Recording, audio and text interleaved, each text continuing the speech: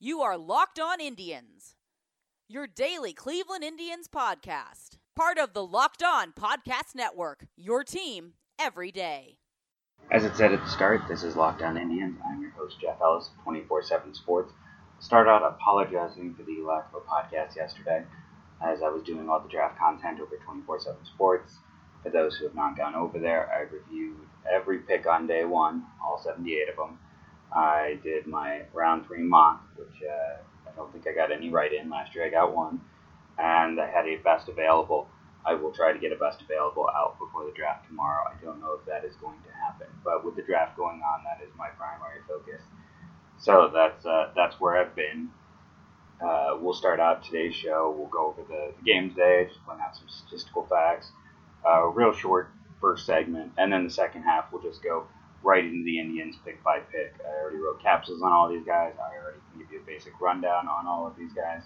So, without further ado, we'll go into the first game. As always, I want to remind you to just subscribe on Google Play, iTunes, the Himalaya app. All of that is great and helpful. Thank you. So the Indians beat the Twins today, which is big because the Twins have been the best team in baseball. Shane Bieber he's been very home run prone of late. He gave up 2 home runs, both solo shots. Not ideal. Control's been there. If he keeps giving up home runs at the rate he's going at, he's going to become a plush. He's not going to become a plush. Become a plus version of Josh Tomlin. Tomlin never really missed bats. When Tomlin was at his best, when he had that year where he was a solid pitcher, his strikeout rate jumped. Bieber can miss bats. He's not gonna. Neither of them walk anyone. So, if the home run rate continues to stay high, he's going to be just a plus version of Tomlin, which is a pretty good pitcher, as we saw when Tomlin was cruising through. Oliver Perez, another solid outing. Brad Hand, utterly dynamite. His ERA is very, very close to being under 1. So, people are probably screaming at their podcast, how have you not talked about Lindor's game already? 2 home runs and a double, plus a walk. I mean, he did it all. He is now 10 home runs. He is tied with Santana for the team lead. Roberto Perez at 8, I believe, would be second on the team behind those 2. And then Jake Bauers was 6. So they really got out there and hammered the baseball. But at the same time, they had 4 home runs and only managed 4 home runs and a double and only managed 5 runs. The reason for this was Mercado didn't do anything. Santana did very little. Luplow did very little. Jose Ramirez, nothing. Kipnis, nothing. And then the 2 solo shots by Perez and Bauers and Martin, basically nothing. He did get a run across. It was Lindor and Bieber pretty much carried the team to the win. It was nice to see Kipnis move down in the lineup. He needs to move further, especially against a left-hander. Even when Jason Kipnis was an all-star, he was awful against lefties. Roberto Perez has been quite good against lefties. Perez really at this point should be hitting 5th when there's a left-hander. Ramirez 6. If you want to keep Kipnis 7, whatever. But they need to kind of figure that out and move it up. On the other side of things, how about the fact that one of the home runs that Bieber gave up to Eddie Rosario was his 18th home run of the year. If you combine the Indians' 2 leading home run hitters, they give you 20. So it's and that's not to knock Lindor, who's been fantastic since he came back and getting better every week. It's not to knock Santana, who probably should be the all-star representative at first base. It's just stating a fact. The win takes the Indians back to 500, which they had not been. The Twins are currently 21 games over 500. That's just their 19th loss of the year. Now, as I mentioned, I'm not going to spend as much time on our first segment. We're going to save a lot of time for the back half. So I want to thank our sponsors today, right now, here at the start. Our first sponsor is Hotels.com. I've told you I use them and I can recommend them. It's a service model where if the customer isn't happy, they don't use the site, and Hotels.com goes out of business. It is a customer-based model. They're going to cut down on your hassle, and they're going to cut down on the cost. Hotels.com, I use it. Trust me, it's solid. Our other one is BlueChew.com. I've been seeing more and more ads for Blue Chew. They're really aggressively pushing their product. which shows it works, right? If they have the money to be advertising as heavily as they are, it must be a product that works. It is the only chewable Little Blue pill. It has the same active ingredients as the ones that you know well. Since it is chewable, what I read was that it can get to your bloodstream quicker, so when you want to go, it helps you get there quicker. If you've ever been curious to try, here's your chance. You go to BlueChew.com and you use the promo code MLB. You get a free order. You just have to pay the $5 in shipping. They can't take a loss on the shipping. It's, they're being fair here. So if you've ever been curious, if you need a little help, here's your chance. BlueChew.com, promo code MLB. Draft. Of course I'm going to go heavy on draft. I didn't talk about yesterday. The Indians had just 2 picks yesterday. What would have been their 3rd pick, the Seattle Mariners received in the Edwin Encarnacion, Carlos Santana, that whole big 3-teamer. That pick ended up turning into Isaiah Campbell. I thought that was a really good selection by the Mariners. The Mariners went crazy pitching heavy. A lot of things pretty much went by chalk. For the 2nd year in a row, I was able to correctly predict who the Chicago White Sox were going to draft in September. It's back-to-back years I've done that. I know who the White Sox are drafting before their front office knows who they're drafting. That's how much I have them figured out. I got the first 8 picks right, and then at the 9th pick, I was told someone was going there by someone who would know. It didn't occur, and things kind of went off the rails. I think I ended up with 10 right in the first round.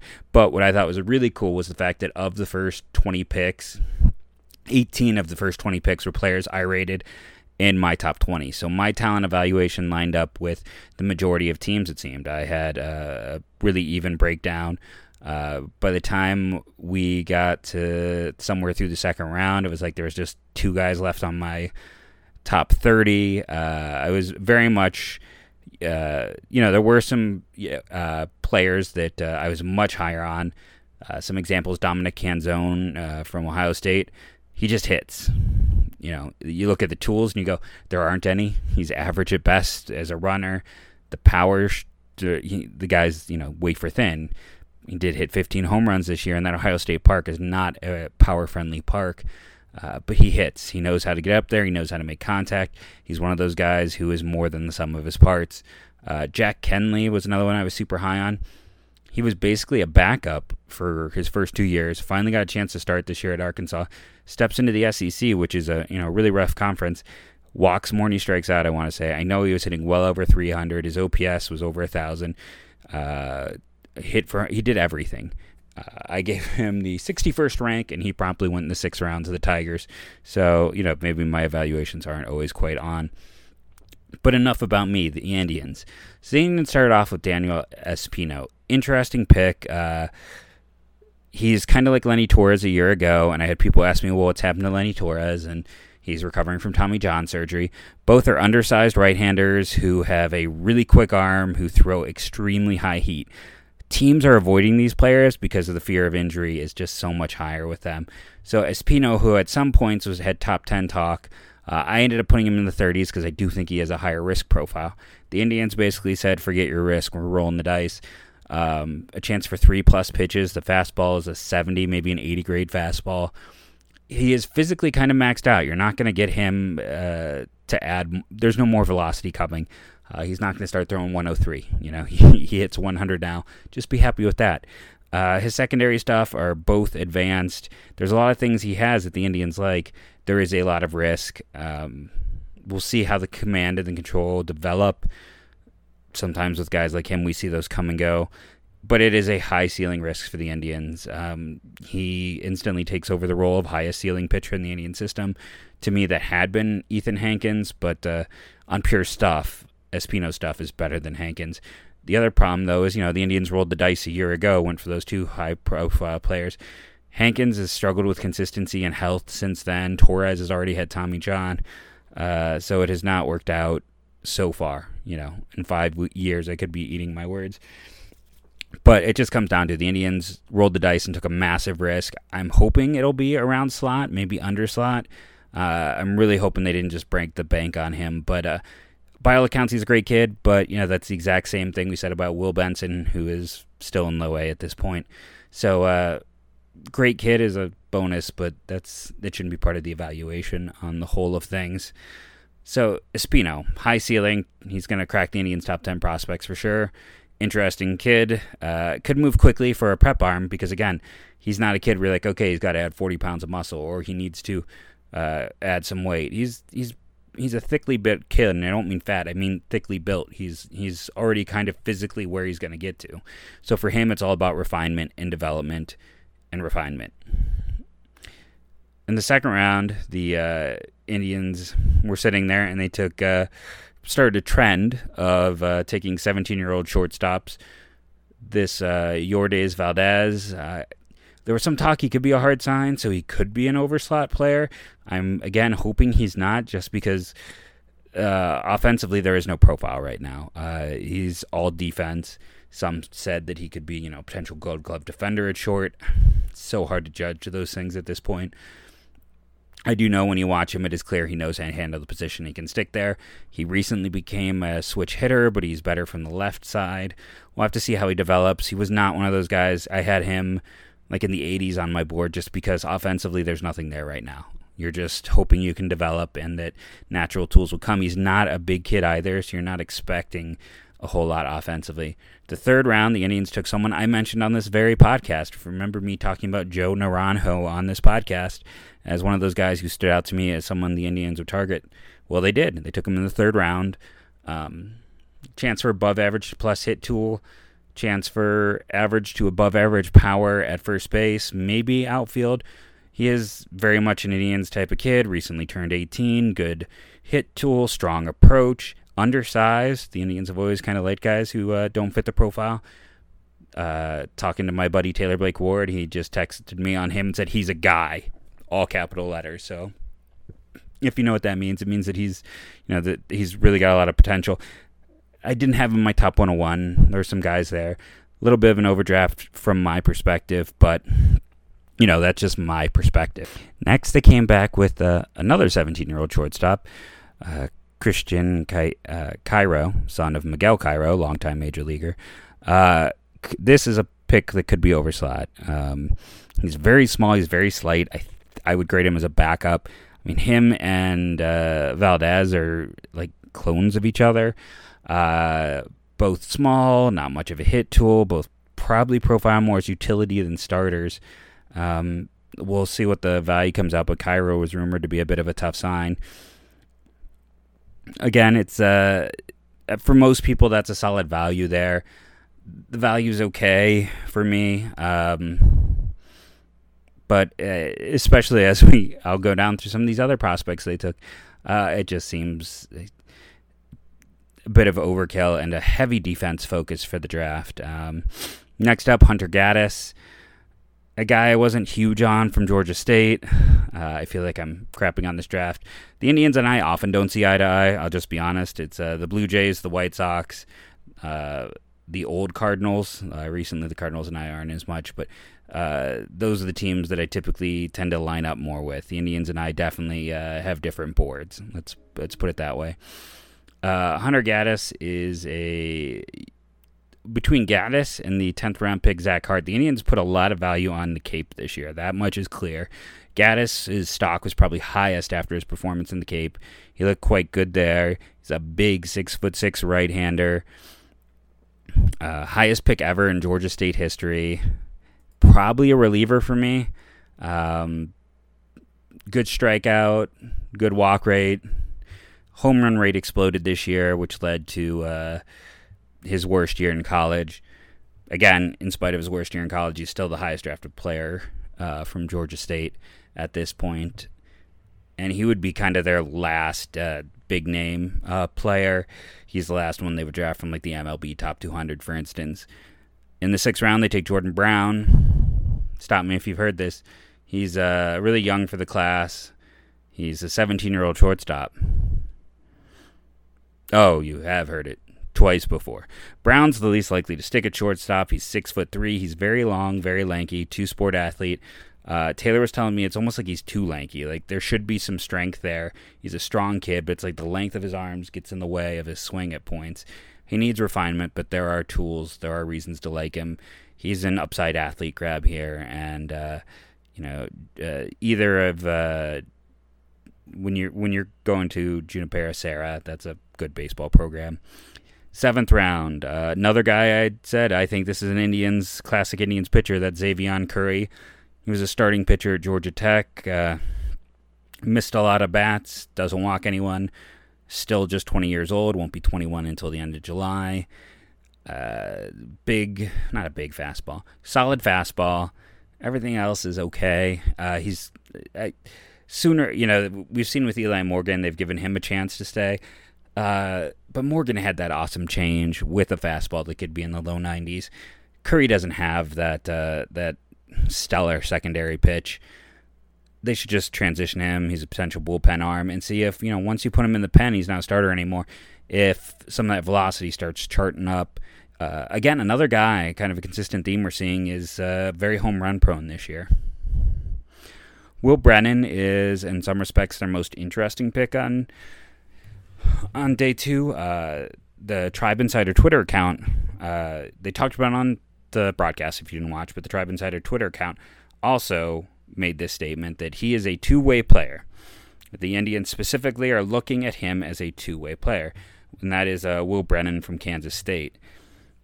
Now, there's other reasons beyond that make him interesting, and Jim Callis made a fantastic point that I fully agree with, that Will Brennan is the type of guy who could be a legitimate two-way player in the majors, because most of these guys, when we look at them, the Brandon McKays, eventually, like, his bat is falling behind his arm, so you are going to hold him up to wait for the bat to catch up. I wouldn't. You want to get your prospects up sooner than later. Will Brennan was the hardest person to strike out in college baseball this year. Almost 19 at-bats for every one strikeout, just struck out 12 times. The Indians took another guy who did that a few years ago, Ernie Clement, so that's something they're looking at. Brennan is a plus athlete. He played center field. He runs well. On top of not striking out much, he also walked over 10% of the time, so he does have a really good eye at the plate. He can run well. He plays center field. He can play all 3 spots. He's probably a 4th outfielder. So he's not going to be an everyday player, even at the best outcome of his ceiling. As a pitcher, he's a lefty, which gives him a better chance to be a two-way, just because teams always need more lefties than they do righties. He's in the low 90s as a lefty. He doesn't really have much in terms of his secondary offerings.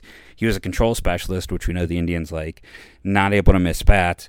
So you have a guy who, he's not going to be your closer, but he could be a loogie, while also being your 4th outfielder and being a pinch runner. So it's more the fact that, he could be a two-way player, kind of in the way that you have guys who are special teamers in football. It's like, so he's going to be a 2nd or 3rd left-hander for you. Hey, teams can always use that. He's going to be a 4th outfielder who, can go out there, play all 3 spots, and he can be someone who comes off the bench to pinch run. And being left-handed, you face more right-handed pitchers than left-handed pitchers. So you put that all together and you can say, oh, this guy could be a legitimate two-way player.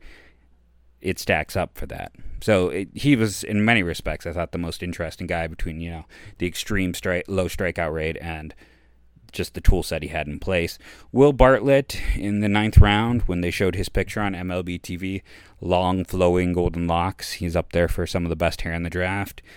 Didn't get as much run as everyone else at IMG Academy. The Indians must have liked what they saw when they were scouting some other players down there. Bigger than Joe Naranjo, but a similar profile. The Indians announced him as a catcher. He did catch a little bit down there. Most reports on him, though, don't think he'll stick there.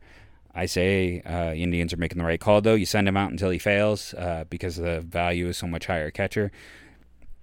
Not as good of a hitter as Naranjo, where Naranjo could be like a 60 hit, 55 power. Bartlett's probably more like 55-50, but very close. I'll be curious to see the difference in money, because I don't think that there's, Naranjo was pick 101 and Bartlett was pick 280. I'm not sure if there was, the 179 player difference really between their talent levels.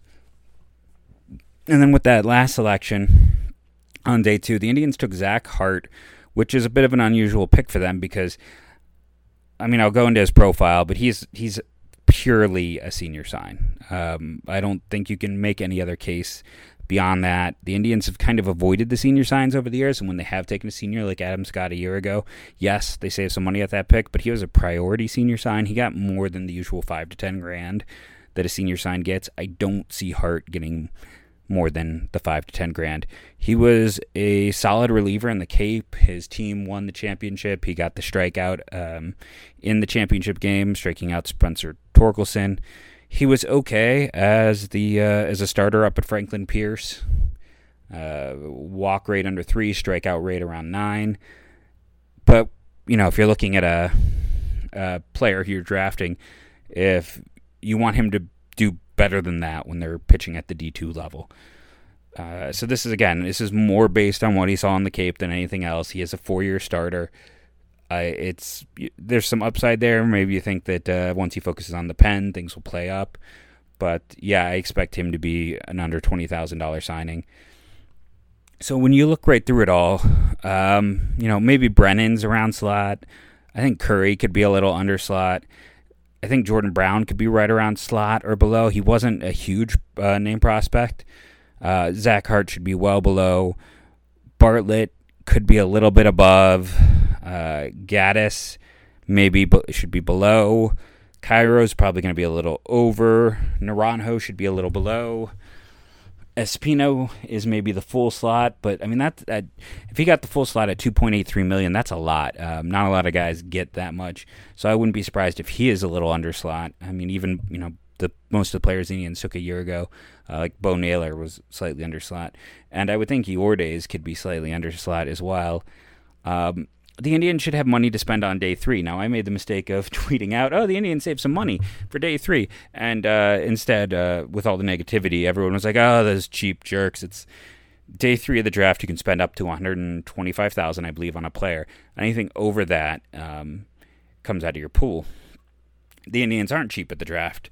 I think last year they spent all the way up to $1 short of the maximum amount they could spend, which is pretty much the max they could spend without losing their first-round pick. They always go over. They always pay the penalty.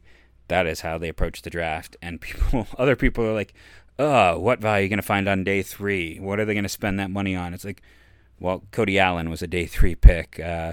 Ben Heller was a day 3 pick. You may not remember him, but he's now in the Yankees pen. There's a lot of guys who come out of day 3. That is where you make your baseball team. I mean, if I just sat down and really looked at it and went through the Indians, I'm sure I could point out more examples on the current squad, but very good players come out of the third day of the draft. This is where you really build the depth of your team and where you're going to excel.